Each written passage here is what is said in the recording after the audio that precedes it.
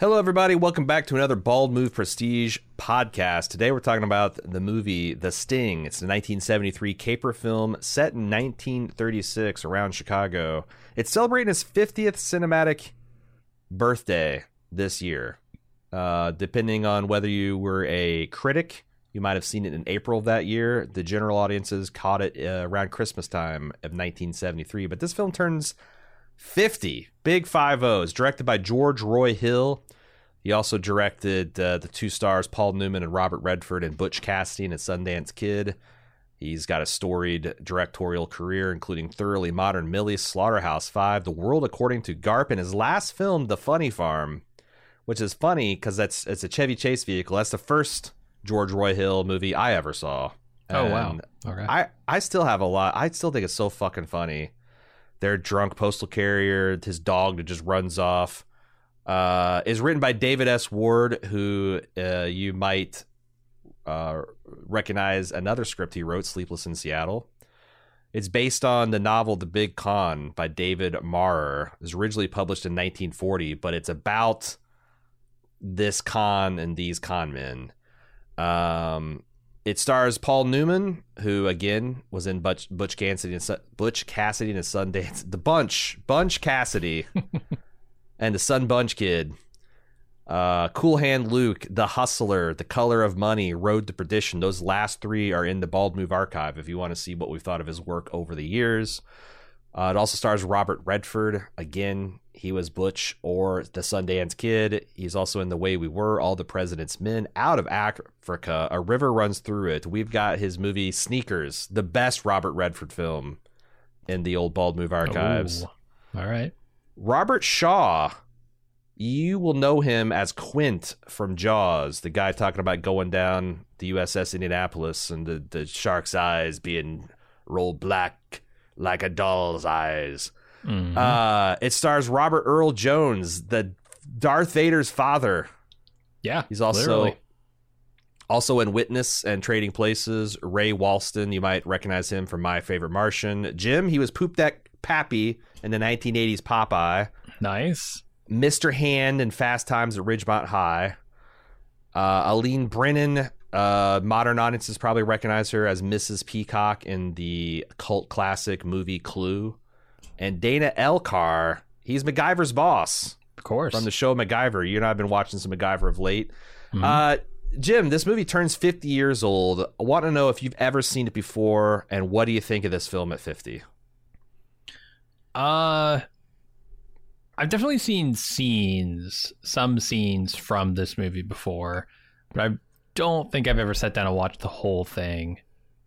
So I was kind of excited about this because I really like Robert Redford, and I really, really like Paul Newman's work. And I found this to be one of the better Paul Newman films I've seen. Let's say I haven't seen Butch Cassidy and the Sundance Kid either. So maybe that's even better. But this one was really good. I felt like the entire movie kind of being its own con worked really well. And, you know, this is something that these heist movies tend to do nowadays. But I want to say it was pretty novel back then. I'm not really certain. I haven't seen a lot of movies of the era, but it felt surprisingly fresh for a movie that's 50 years old. Yeah, I agree with that. I mean, you know, heist films have come a long way. And there's a couple times where I was watching this, because I have seen this before. I saw this one time I was like 13 or 14. Okay. And I remembered how the movie ended, but I completely forgot the twist and turn about like it making it appear that Hooker had betrayed Shaw at the last minute, and I guess Henry Gondorf, yeah. I there's a lot of really fun twists and turns. I thought the plot was really tight. The script is well written, but then there's a couple points where, like, in various parts of the movie, I'm like, God, am I following this? Because I feel like I barely know what's going on. But no, it's just that they are kind of the way Ocean's 11 does, letting this heist kind of unfold in front of you, and the con men are not going to explain it to each other, because why would they? They're just going to be like, "Oh, we're going to run the wire. It's an old one. I don't know." But it's really fascinating, and they're playing a bit of a trick on the audience as well, and yes, that's fine. You're meant to be a little bit confused because you're the mark in some ways. But the thing I remember as a kid is how funny Paul Newman is when he's playing his Shaw character. Yeah. The way he's just like giving it to Lonergan. Yeah, to Robert Shaw's Lonergan. It's confusing because Paul Newman's playing Henry Gondorff, who is Shaw, and Robert Shaw is playing Doyle Lonergan. The way he just gives, and the way it just is working on every last nerve, and every time Lonergan tries to like call him the heel or call him on the carpet for being uncouth, he just kind of doubles down and like shakes it off and the perfect scenarios they trap Lonergan in, right? Like the card cheating stuff is so perfect. It's just like there's so many funny things, like when he first steps into his betting parlor, this fake wire place, and he comes up to the cage like, "Hey, make sure you count your money. This guy's known for welching on his bets." And it's just like the way Shaw looks at it, it's just so funny. Every single time he needles Lonergan, it just plays. It just cracks me up. So and that's the thing I remembered as a kid, is just like, because I don't think I had seen many adult movies that had that kind of sophisticated, like, you can tell, it's like Paul Newman's not being that way, he's acting that way to get a certain thing done, and it's great. It's great. These are very handsome, charming men being very slick and charming. It's kind of remarkably clean. Like, there's not a lot of violence and blood. There's not a lot of there's, I guess, one scene of premarital sex, a lot of drinking, sure, a lot of racial slurs, but it is 1930s. Well, and it's depicting 1930s America. So, but yeah, I think you're right when you said this thing still feels modern, especially from the script standpoint. Yeah, it has some older sensibilities in its just pacing within a scene, I guess. It will let characters just kind of walk around and do their we're just kind of watching them move from place to place, and that can get a little bit tedious, but in its plot it feels very brisk and very modern. I liked in Ebert's review, he says that you get the feeling that Robert Redford and Paul Newman are on their way to another movie. Like, they're just kind of walking through this one, and he's like, that sounds like an insult, but it's not, because it does. It's like it keeps things moving, literally. And there's some just like really gorgeous cinematography. Not a lot, but like, because this is a big soundstage film, but there's a couple, like when he's walking through some of those really lush hotels, and you've got this, like, he's walking through these 20-foot tall hallways. They're all every 10 or 15 feet, there's a big arch that goes through him, and it's got this blood red carpet and all this and he's wearing this like really snazzy blue suit, and everything just really pops. I love the transitions. These famously are designed after like the Saturday Evening Post illustrations, where they do set up each, like, the wire, the hook, the sting. I like the, what is it, Joplin? I did, Joplin, this Joplin. This kind of like ragtime. I don't know. I'm not a big music guy. This ragtime kind of jazzy. I mean, if that's like the one famous thing from this is the soundtrack, the dun, dun, dun, dun, that entertainer melody. That's exactly what it is. I don't know a ton about the music of the era, but apparently, from what I read, this was pretty anachronistic. Like in the 30s, not a lot of people would have been listening to ragtime, I guess, but like that was only 20 years ago. Right, it's like playing an 80s or 90s track in a movie today. But like, maybe stuff without without radio well developed, and without maybe that was very cyclical. That like, I guess it's like playing a 50s track, like playing a 30s track in a 50s movie or something. Oh, because it's supposed to be like diegetic or something. Yeah, but I don't know. Honestly, I don't know enough about. I was gonna say, to be 90 years by out it. from that period, it feels right. Yeah, totally. It feels right. And I guess it kind of saved that music from obscurity because that was kind of fading from the public consciousness. And then this was such a hit movie. This was like, I guess, a sleeper hit. It also got, what was it, 8 or 9 Oscar nominations and won like 5 or 6. It was 10 nominations, won 7, and I was surprised to see that. Like, yeah, so this is a critically acclaimed film.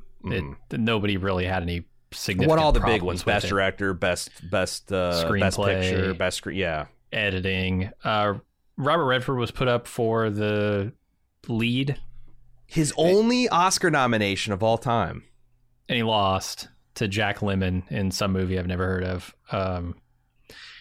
It's interesting to me because, like, apparently the story of this movie, as it was being, it was pulled out of a slush pile by some guy who was like, I read this thing and I just immediately knew it was going to win a bunch of awards. Some guy named Cohen, and they got Robert Redford to sign on, but he wanted top billing in this thing. And I feel like this is Robert Redford's movie. And then the Academy goes on to nominate Robert Redford and not Paul Newman. Mm-hmm. So they clearly felt that this was Newman's movie. And even though Newman technically... that this was Redford's movie. Yeah. Even though Newman gets top billing because he's the guy who signed on first and he was the bigger star. So Yeah. No, I mean, it's like, what, 40 minutes before he even shows up into the film? Uh-huh. Yeah, it's clearly Redford's movie. I was like puzzled. I'm like, Jesus Christ, when are they even going to bring Newman into this? You know, how is it going to be connected? But then I completely forgot about the Robert Earl Jones character. Was it Quincy? Luther. He was admonishing, you got to grow up, kid. You got to stop blowing your steak on everything, and you gotta go learn how to do the big con. Yeah. You gotta go run and do the big con. You gotta learn from Gondorf. And this Gondorf was his the big Gray. con, right? Like he made $6,000 or something, and he's out when a nice meal cost 85 cents. $6,000 goes a long way. Yeah. And but he fucking loses it all on a rigged, not just on a bad bet, but on a rigged bet. It's like he just seems like he's a real idiot. And he kind of I don't think that Robert or that oh God, what is his name? Hooker. I don't think Hooker goes through a lot of character development in this movie. Yeah, he gets his revenge. He says it's not enough, and then he doesn't want money because he'll just blow it. He knows himself, right? Yeah. Like that's like kind of his way to honor his buddy is to, do the big con for free. But also, I guess now all he's got to do is do another big con and he's set for life. How do these guys ever, I guess they just all piss their money away. That's the thing, which I was so happy for Luther because I'm like, he's making the right call. He's getting out on top, right? Yeah. This lifestyle has this lifestyle has an expiration date. And your goal as a grifter is to get enough money to get out before you get caught. And Luther had done that. Just a couple of seconds too late. Yep. 2 weeks before retirement is the con man equivalent of the cop to being 2 weeks from retirement. One last score is the equivalent of 2 weeks before retirement. Yeah.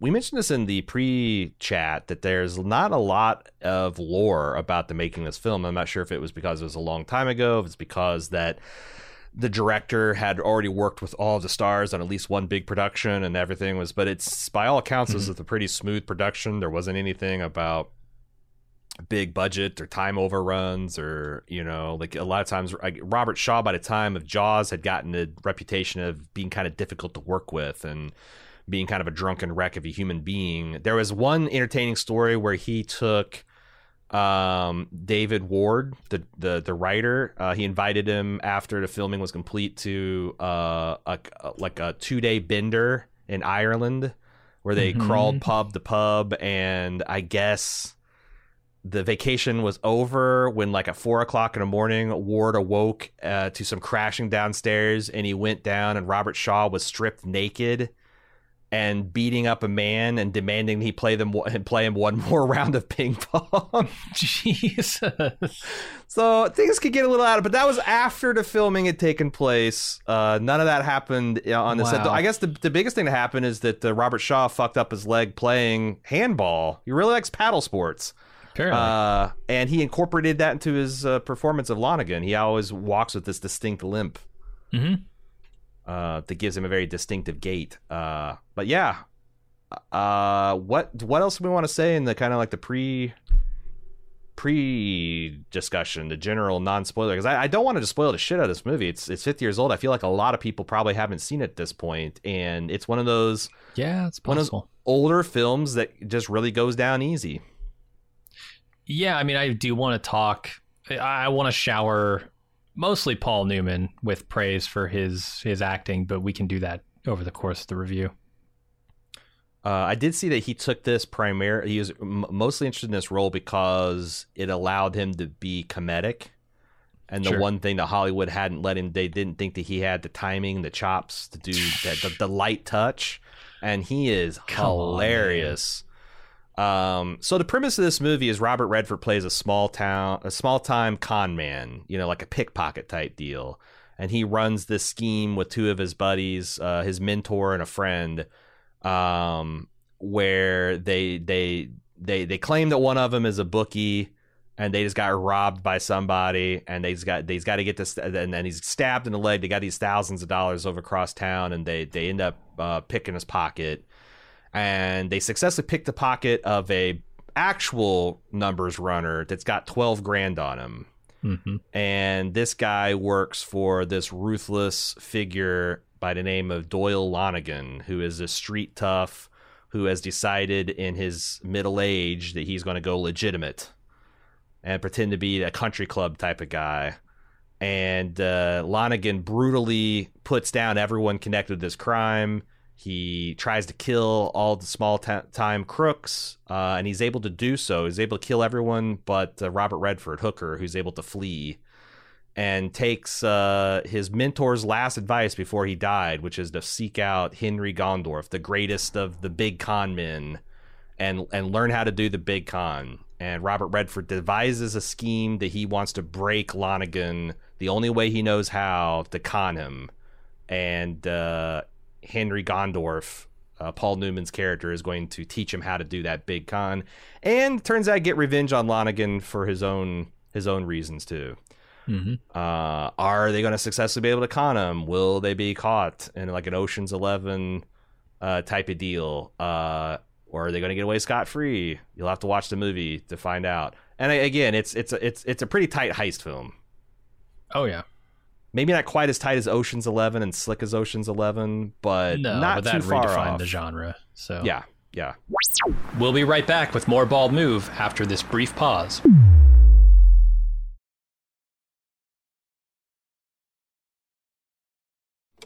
And now, back with more Bald Move.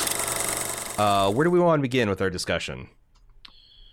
I don't know. Can we talk about Robert Redford? I appreciate the attempt they made in the first 10 minutes of this movie to make him look like a bum. Yeah.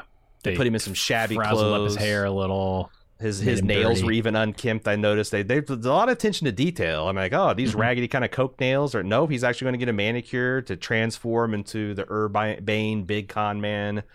The hilarious part being, I actually think his hair looks better before he gets the makeover and gets it all, greased down and yeah. No, it's like this. I mean, he's like 35 in this film. He's like in the prime of his life. His hair's never looked blonder. His skin's never been ruddier. His eyes have never been more piercing blue. He is. Mm-hmm. There's a great quote from the costumer that won an Oscar for their role in doing all this period piece clothing. She's like, I got to be in a movie where it's my job to dress the two most handsome men in the world, and then they gave me an Oscar for it. Like, what a job. Is great. And it's like, but this, he's got a little dirt smudged on his face, but he's still Robert fucking Redford. It's like Anne Hathaway in The Princess Diaries. Oh, look at this hideous beast. She's got glasses on and her hair's kind of down. Oh, get her out of here. It's like, It just doesn't work, man. He's Robert Redford. Yeah, totally. I'm going to say I've never been like as thoroughly impressed by Robert Redford as I am by a lot of other great actors.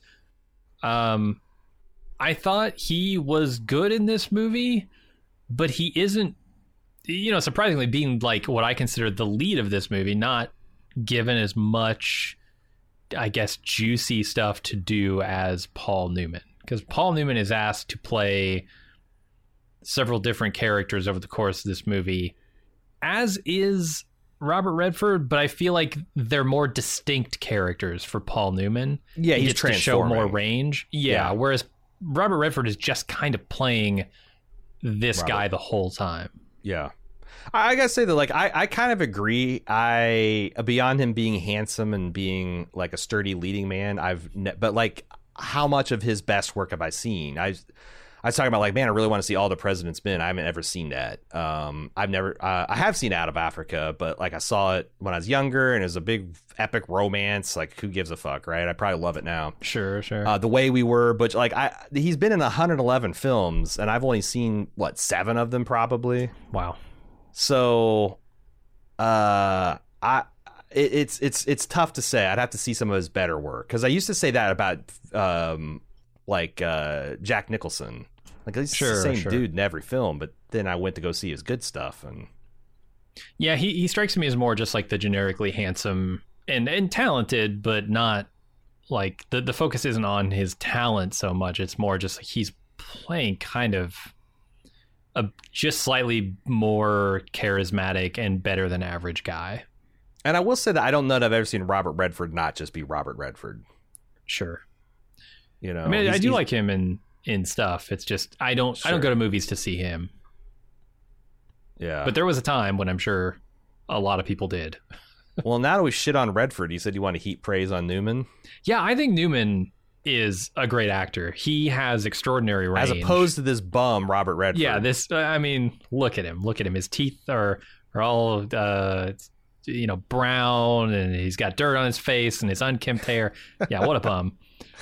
No, Robert Redford is no Paul Newman in my mind, because Paul Newman has a lot of range, and you can see it kind of evolve as I think he goes from just like the good-looking, super charming, charismatic guy into more roles like this, where he can stretch his legs, be comedic. Later, he'll do stuff like Slapshot, which is just like it's a level of drama that I hadn't seen him do before, where he plays like a washed up guy who is very, I guess, down about it on himself. He's distraught.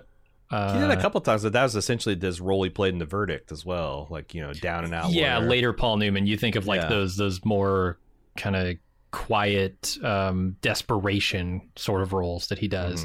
Mm-hmm. That really impressed me, and of course, he's got the things like Cool Hand Luke, which obviously he became famous for those types of roles. Mm-hmm. But I don't know, man. I think he's got such amazing range, and this is one of the showcases for it. And there's a certain magnetism, like he's a guy, because I kept on looking, I was watching him, like, and he's an early role where he's just kind of a grease monkey for a whorehouse that's run out of the merry-go-round, the shed, dropping kids on their heads. Yeah, it was dire over there. But I was like, he's in like this overalls and like an A-frame T-shirt, and I'm looking at him, and he's not big. Sure. He's kind of handsome, but not in like a striking way. But there's a certain intensity and natural charisma to him, where when, like, he's also like a really scary bad guy. Like we talk about The Road to Perdition. Yes. Like I don't know that I've ever seen Robert Redford be scary. Like, probably in one of these 111 roles, he does play a terrifying villain. But like Paul Newman has got that, and it's just the intensity where Robert Redford looks like he enters a room and he's prepared to like everybody and be liked. Newman, has more of like don't give a fuck energy. Yeah, and it's all in. Well, it's in two things: the eyes and that smile. That smile can be your best friend or your worst enemy. and those eyes, man. I mean, those icy blue, just they're striking. They pop in this movie. Both of these guys, but Newman especially. Yeah, and so I find him great. Over 30 distinct and unique flavors of salad dressing. What? Oh, Newman's Own. Okay. I'm like, wait a second. Was there salad dressing? No. The range. His salsa, I quite like. The range. Yeah. The range. Who else makes a peach salsa? Come on. Yeah. Newman's Own. Mm-hmm. There's a lot of great stuff. Like the scene that I really sat up and paid attention to is where we got Robert Redford. The hooker shows up and he asks Gondorf, like, you know, like, you're supposed to be. That's also a great reveal that like he's had this great Gondorf built up into his head. And he finds him. He's just this sloppy drunk that's passed out, and he has to sober him up. But there's a scene where it's like, like Robert Redford has to convince this great con man to help him do one last con, or his first con, one last one from him, to take down this Lonergan. And Newman is secretly into it, but he's trying to like cool the kid down because he can see that, you know, he's like just too hot for it. He's too much of a hothead to even be a part of the con. So he's slowly trying to like frustrate him and ratchet. And then there's this where Robert Redford gives this like really passionate speech that ends up with he says something like, you know, why are you wanting to con this guy? And he's like, because I don't know enough about killing to kill him. And the whole time he's doing this monologue about how much he hates this guy, there's this like this train building in the background until it gets louder and louder and louder. It gets to a climax as like when Redford says that I don't know enough about killing him. And then like there's a shift in Newman where it's like he reveals that like, yeah, actually I'm way ahead of you. I've already been thinking about how we can take him down. And he's just so good. That's like he transforms from, it's like when Yoda turns from the bumbling Muppet to the Jedi Master, right? It's that's exactly what it's like. Yeah, the train is his Obi-Wan Kenobi. Yeah. I wasn't so different when I was young. Yeah. And I do love the introduction of Paul Newman. You talk about the transformation. When we meet him, Paul Newman also as an actor is not afraid to look ridiculous. And his first shot when he is laying on the floor next to the bed, obviously hungover and still drunk from the night before, with his face mashed up against the wall, snoring. He looks like a complete idiot. And I just get the feeling that like Paul Newman was, you know what, let me do this. Maybe they had him like sitting on the bed, like sleeping on the bed in a weird position, or whatever. He's probably like, let me do this. I'm going to lay on the floor with my face smashed against the wall. I don't know. I really, really, if you can't tell, appreciate everything that Paul Newman does. And then you see like when they're like they're trying to set the hook on Lonergan. So they're on this train from Chicago to New York. Oh my God, that acting.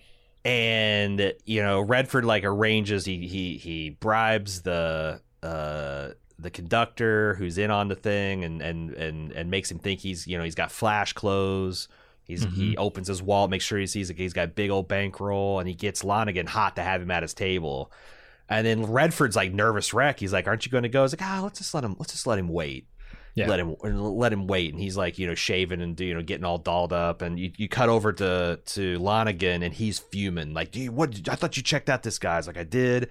And just as they're about like, okay, we're not gonna wait. And he's like, then they keep on cutting back, and he's giving like little tips. Like he's like swishing gin around his mouth, pouring half of it out, filled up for water. It's like, you should always drink gin because the mark can't tell you're cutting it. Using it as like aftershave or cologne or something. Yeah. And because he wants to show up. So like, and then right as they're all sitting down, like, fuck this guy, let's go ahead and start. He kicks in the door. Yep. Boom. He's all sloppy, not wearing a tie. He's staggering, acting like it's just, oh God, that scene is so fucking funny. And the way he continues to disrespect him throughout that entire game and just get him fuming. So calls him the wrong name all the time. A different wrong name every time. Yeah, different wrong name, just so he knows that. And then as soon as, that's the other thing. He has his lady friend steal Lonergan's wallet. It's got $12,000 in it. Mm-hmm. And then at the end, so Lonergan goes to pay him because so Lonergan tries to cheat him, and he out cheats him because he's really good at cards. In fact, there's a shot. I did not see this cut. I figured there had to be because I'm like, how does Robert Newman or not Robert Newman? How does how's Paul Newman? How's Paul Newman so good at like card shuffling? But I'm like, well, he actually was a pretty good card, like a pool shark in what was that, the Hustler. The Hustler. So it's like, well, maybe he's like just one of those method guys where he took 6 months and just like got good at shuffling cards. But they hide a cut in the transition from his hands to his face. It looks seamless. But they had like a professional card sharp do the technical advisor, do all the crazy card manipulation, and then they pan to him. But he's able to, even though Lonergan gives him a hot deck that's going to give him a 4 of a kind, which you have to play, right? You can't fold a 4 of a kind. That says I know you're cheating. It's insane. And he has got like a 4 of a kind 9s to 3. And he uses, and they're just like great shot where it's like, what kind of decks does Lonergan use? Like sometimes he uses red poker, sometimes he uses the blue bicycles. He takes them both, and he's able, without anyone knowing, to reshuffle to where he's got 4 jacks. And you can tell Lonergan is like, and he even says it out loud where he's like, what am I supposed to do? To accuse the guy of cheating better than me? I know you can't have those cards because I dealt you 3. Yeah. In front of my regular game, and then I'll never be able to play a game again with anybody? Yeah. And like Lonergan's losing his mind, and he goes to pull out his wallet, and he doesn't have it. And then Newman starts grandstanding. It's like, hey, I thought we were gentlemen here. I thought we were gonna. He's like, I'm gonna send my boy around, and you better have my money, or I'm. It's just, oh God, he just gives it to him so much. Yeah, the plot of this, and the way that they're able to build logically to breaking points for characters, specifically Lonergan in most cases, but like the way they do that, and the way they handled the cop, who's the bunco cop, who's like following them city to city here, I think is brilliant. It's like I said, I don't know what the movies of the time were like for these kind of things, but this is a very modern feeling con type of movie where I'm in on it, but I'm also part of the mark here, right? Like by the end of this movie, I feel like, look, I've seen a lot of these movies, and I knew something like this was coming. The big twist was going to be that like the cops weren't actually the cops. It seemed pretty obvious. I imagine at the time it was not nearly as obvious. Yeah. But I did not see them I did not see the fullness of the twist at the end. And so like the way they're building to these characters getting pissed off and wanting to bet bigger and wanting to take each other for the house, it works really well. And Paul Newman's performance is a big part of that. But Robert Redford does, what he needs to do in these scenes. And I think it mostly works. I don't have any real complaints. I think that it really works well because you already had the instance of Robert Redford not telling the crew about something that could endanger them all. Sure. And then you also knew that that Paul Newman is being hunted by the Federals, by the feds. And the way they kind of... So I guess this is kind of like an Ocean's 11 where Danny, where Brad Pitt and George Clooney are testing Matt Damon somehow. Because I don't think Paul Newman... Does Paul Newman bring Robert Redford in? He has to, at some level. Yeah, totally. Or it's a lot like when Danny Ocean and whatever the fuck Brad Pitt's name is in that get into a Rusty, fight, right? Rusty, Like Danny and Rusty, yeah. Where Danny and Rusty kind of have a falling out during the heist, right? Because Danny does something stupid over Tess, and they're like, "You're out." But that's part of it too. The con, that's the way in which it feels very modern. Is I'm getting conned too. I might watch this again this weekend because I would love to know exactly if there's something you could tell. Then like when was Robert Redford? Like when did they get the idea to bring the feds in? Was that from the very beginning, like fake the feds as a way to, or did Newman come up with that as an improvisation when that cop was hot on? Hooker's trail. When because I feel like it's very genuine when Hooker is pleading with him, look, I can keep this guy off my tail for 2 days. I can do that. That's time, right? God. But you almost won't believe it because like he is so narrowly escaped getting his head blown off. Several times, right? And I know. I bet it's the moment where I don't think Newman knew anything until, or I don't think Robert Redford's character. I don't think Hooker knew anything until Gandalf sent his thug to protect him. That's when Hooker was brought into the thing. And I was like, that's a wild scene because you keep on hearing this Italian name. I can't remember. Salino. Oh, they're gonna say it's the silent, methodical killer. It might take a while, but it's like firing a locked-on missile. Like once it's launched, and they keep on showing this guy in a trench coat with the black gloves, and he's flexing his hands, and all you see is his hands, and like there's a Robert Redford sleeping with a girl because he doesn't want to sleep at his apartment because he doesn't want to get tracked down by any of these people after him. And you didn't realize is that the woman he was sleeping with is Salino. She's like a femme fatale killer. And when they reveal that, I'm like, what was it like for this hitman to be like, Jesus? He's called Robert Newman's like, Jesus Christ, boss. You won't believe he's fucking Salino. You're supposed to protect him from Salino. Well, I just know. I'm trying, but too many people saw him work in, and she's just we gotta wait until the morning. She's not gonna make the move until more. Like that's an insane Codfish or whatever across the hall saw her. Yeah, he's just sitting there watching him fuck this assassin that's sent to kill him. He's got to be sweating, right? Yeah, like the my whole job's thing, on the line. Good God, right? That's a hell of a call to make. That I know this assassin. She ain't gonna knife him until the next day. The other thing I love that they really do throughout this movie to keep the audience kind of being the mark here is the way that they play with the nervousness that Hooker feels over the heist in general, and the nervousness he might feel in any of the given fake scenarios, like being pressured by the FBI to turn on Gondorf, right? Because you can read it several different ways. Or it might be pressure of like, am I going to get killed by this Lonigan guy? Is he going to find me out? There's a lot of different reasons he could be feeling the pressure here. But what he's really feeling the pressure is over like this whole thing is part of the scam. Yeah. And I'm not sure if Lonigan is not going to figure this out.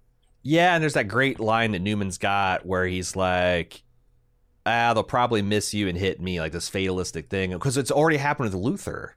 Like Hooker's already got one of his accomplices killed by his brat. And that was the other thing is like, Hooker did it just because he's flashing out. Like, what is it with these fucking gangsters and wanting to flash out? Like from... I don't know, man. American Gangster to Goodfellas. Like, just don't buy the fur coats. Don't buy the Cadillacs. Don't put like all. But what's the point? So Newman has a great line in this movie where he says, "What's the point of being a grifter if you're going to live like a civvy?" Right? Like, yeah. I mean, you've chosen a lifestyle, not a profession. Yeah, and playing it smart is like what a civilian would do. So flash out and you win and lose, and you don't care. You'll just win it again. Yeah. It makes a certain amount of sense. I think the other thing is like Robert Shaw plays he's such a great tough guy and a smart tough guy. Like there's sometimes in movies I can't believe this is Quint from Jaws. Sure, such a radically different guy, but he's definitely like the inspiration for like the Terry Benedict type, that he's in control. His word is law on the streets, and I love the way he kept on pushing because like he's smart. He sees that this is an angle.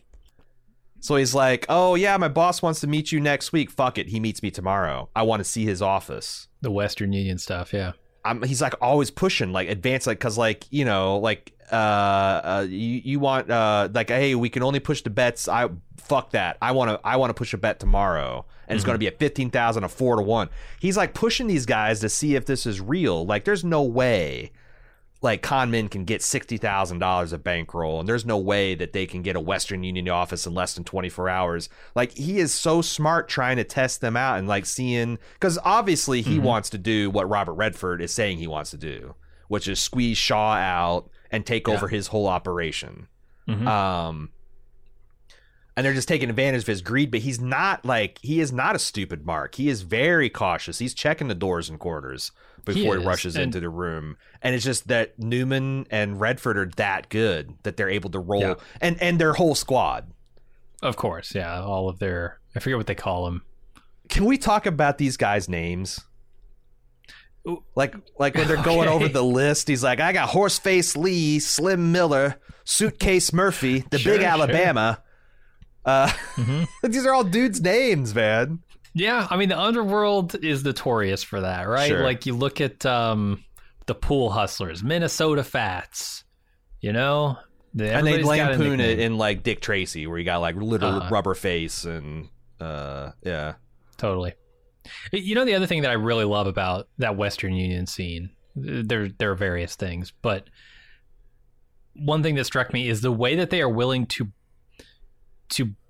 burn their cons the moment they don't need them anymore when it comes to civilians, right? Like they will go in, hijack somebody's office just long enough to make their mark believe the lie that they're spinning, and then they will let that blow up. Just vanish, The guy comes in, they've wrecked his office, they've painted half of a wall, they've left everything covered in tarps and probably some damage, and they're just out the back door with their mark. Doesn't matter. Doesn't matter.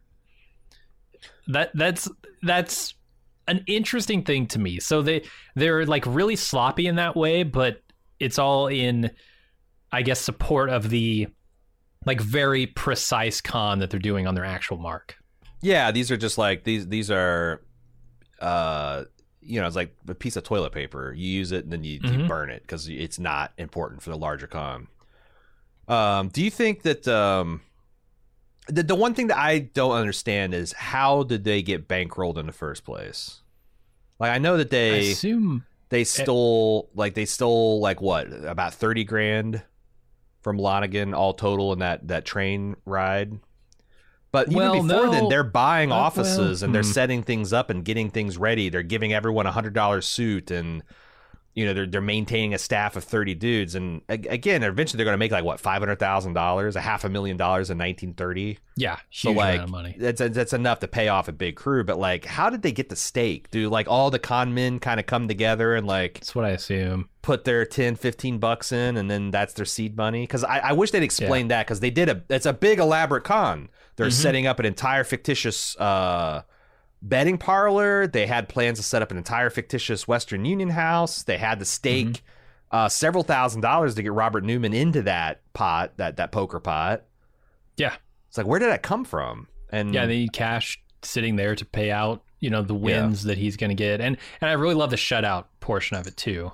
When they realize they don't have the stake, they don't have the money to actually pay this out if he wins, but they need him to believe that he would have won. Right. And so they just insert the Englishman, right? In that line right in front of him and keep him from. It's really masterfully done. But it serves its purpose beautifully, because Lonigan still thinks that he would have won if he had been able to place that bet. Robert Redford is fast as fuck. He's one of the great Hollywood runners, and I never even knew it until I saw this film. When does he run? I don't.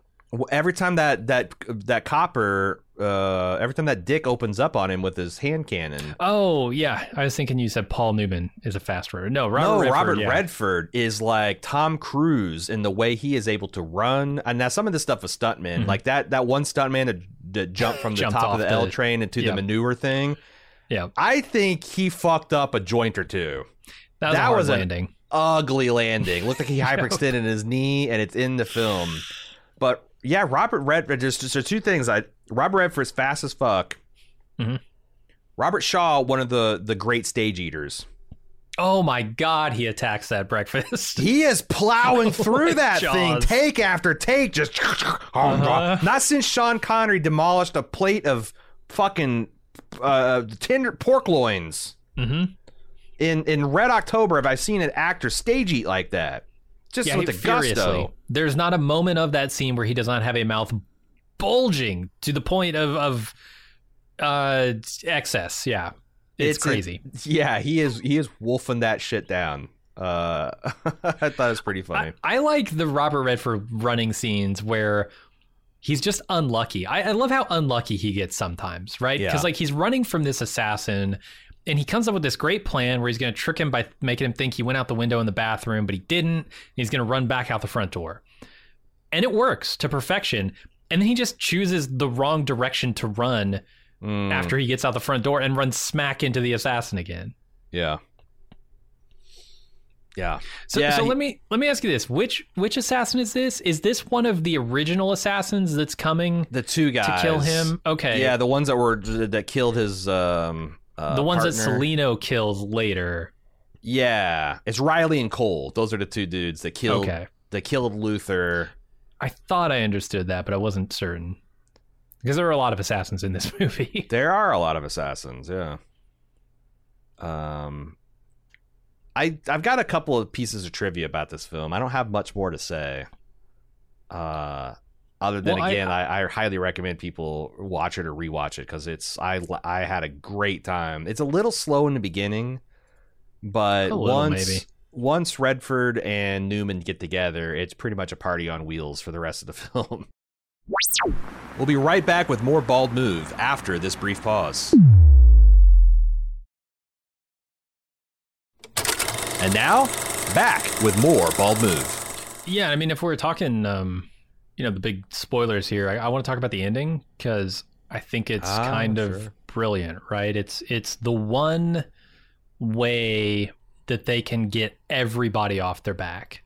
So what happens is they basically get Lonigan to bet $500,000 on a horse race that they control the outcome of. And he puts down his money, and then the FBI busts in and arrests Lonigan, but they let him stay long enough to see that Shaw and Kelly, in Lonigan's terms, end up killing each other. Yeah, because the FBI sloppily lets it known that Hooker's been working for them the entire time, and they've helped him take down Shaw / Gondorf. Yes, and I saw most of this coming. What I didn't see is the killings, the fake killings here, because I'm like, okay, they could maybe get the FBI to fake arrest them, and that would make Lonigan think, well, they weren't in on it. It just turned out a bad luck for everybody, right? Yeah.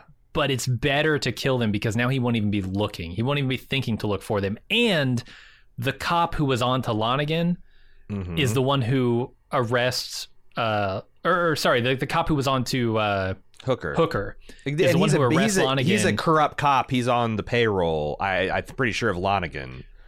Right, and so he's able to get Lonigan out of there, both of them thinking that Redford and Newman are dead. And also, you're trying to be this high society guy. You cannot be stuck in this scene with the body. You got to get the hell out of here. Yeah. And Lonigan's like, but I got $500,000 in there. And he's like, tough shit. Right? It all makes perfect sense. And then, when Dana Elcar reveals he's not actually FBI, he's been on it the whole time. I'm like, yes, right. That's what I expected.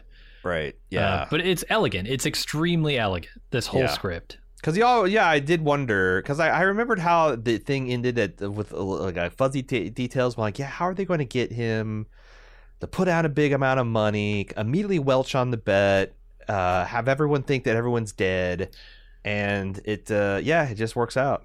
And the idea of making him think that they're dead. There's something that Paul Newman says at the beginning, hey, if we're gonna do this, we have to do it so well that the mark doesn't even realize they've been conned.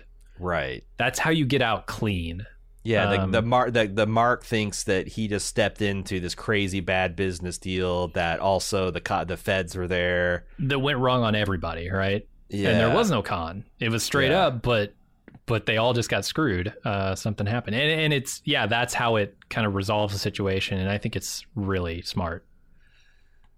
I do too. Do you have anything else we want to talk about, or we want to talk about some trivia? Let's do some trivia.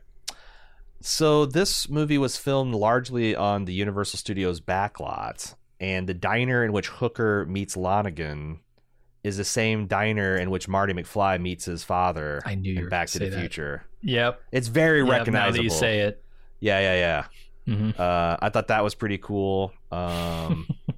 And then I guess we've actually, most of the other trivia things I kind of incorporated because, or I'm not sure if we actually said this in the podcast, but Paul Newman had been told to avoid comedy because he didn't have the light touch necessary. And one of the reasons he wanted to play Henry Gondorff is to prove that he could do comedy. And again, that's the thing that sticks out in my mind is just how funny this film is. Every time that Gondorff needles Lonergan, it's so funny. It's so funny, and Robert Shaw's reaction to it is just so good. Oh, can I ask you one other plot question? Sure. So Hooker sleeps with Celino. He doesn't know she's Celino, but he wakes up the next morning. Celino's gone. He checks the closet and the dresser, and there are no clothes anywhere. Have there never been any clothes? And he's realizing that she never lived here, or does he think she just bounced in the middle of the night, took all her stuff, and got on that bus that she was talking about? I'm not sure. I need to watch that again because, like, it was a complete revelation that when they revealed that she's the assassin, and I'm like, but they had this scene before. Should I have known? Yeah, I was trying to think of like, because the whole time I'm like, I don't understand why Robert Redford is hitting on this woman. Sure. And then I kind of had the idea that like, he's kind of using her. He's this very attractive man hitting on like, hitting on a Chicago 5. And he's using her for her bed because he doesn't have a place to stay. There's a literal manhunt people out there trying to kill him. He just wants to be off the streets for a night. That makes a certain amount of sense, yeah. But then he wakes up and I'm like, he didn't play as like alarmed that everything's gone. It's more of like maybe, but there also is like, her wanting to take that bus. So maybe he's thinking that she chose, that he inspired her to like bust out and live her best life or something. That's what I was assuming when I saw that scene. Yeah. I think I completely agree. And I also really like, that's a great part in the script where you've got her coming towards him and then this gunman behind him and she gets her brains blown out and this guy runs up and Robert Redford's like just sit there like a deer in the headlights, has no idea what the hell to do. That was a shocker, man. I completely forgot that had happened. It kind of blew me away. Is it implied then that Celino killed the waitress at the diner? Oh, had to have. Yeah, that makes regular perfect waitress. sense. That sucks. Yeah, no, I was actually, because like when you mentioned that she killed, I'm like, I was actually, you're right. They never show Celino, and he's just like, oh, hey, Celino, how's it? And then poof, she blasts them with her silenced pistol. But yeah, they did a pretty good goof on that because like the guy, the tough that he had sent to protect Hooker also had a silenced pistol, and I don't think you can silence a revolver, by the way, because of the cylinders. Yeah, to get like that might make sense. I don't know that you can do that, but I don't know. Maybe you can do it halfway, but yeah, I mean, look, in The Godfather, you just wrap a napkin around the front. I mean, they had semi-automatic like magazine-based pistols back then. I mean, shit, the 1911 wasn't that named after the year it was invented? Oh, I don't know. But yeah, I thought that was great, and also took advantage of my natural sexism. Couldn't possibly conceive that the assassin was a woman. And so in 73, come on. Yeah, and 19, come on. Maybe in 2023 you can have an assassin woman, and 1936, I don't buy it. But yeah, that was a really Alias. It's a really effective twist. But yeah, she's a woman with a gun and a willingness to kill. It's terrifying. Oh man, that might be all I have to say about The Sting. I thoroughly enjoyed my time with it. Yeah, it was a real good time. And I wish I could go back and relax for the first bit, because like I kept on thinking like, geez, do I need to rewind? Because like they're talking like I should know like what The Wire is and what this stuff, and I'm like, if you feel like that too, just relax, watch The Sting. Hopefully you won't be shut out. We will be back with another Prestige film before you know it. Otherwise, please enjoy our regularly scheduled the Yellow Jackets performances podcasts. And if you'd like to find out what we're doing next or what's coming up, you can follow us on Twitter, twitter.com/baldmove. Of course, if you ever want to support us, support.baldmove.com is how you do that to get some ad-free feeds and other premium content for yourself and help us out. We'd really appreciate it. That'll be it. We'll see you on the next Prestige podcast. Until then, I'm your host, Aaron. And I'm Jim. See ya.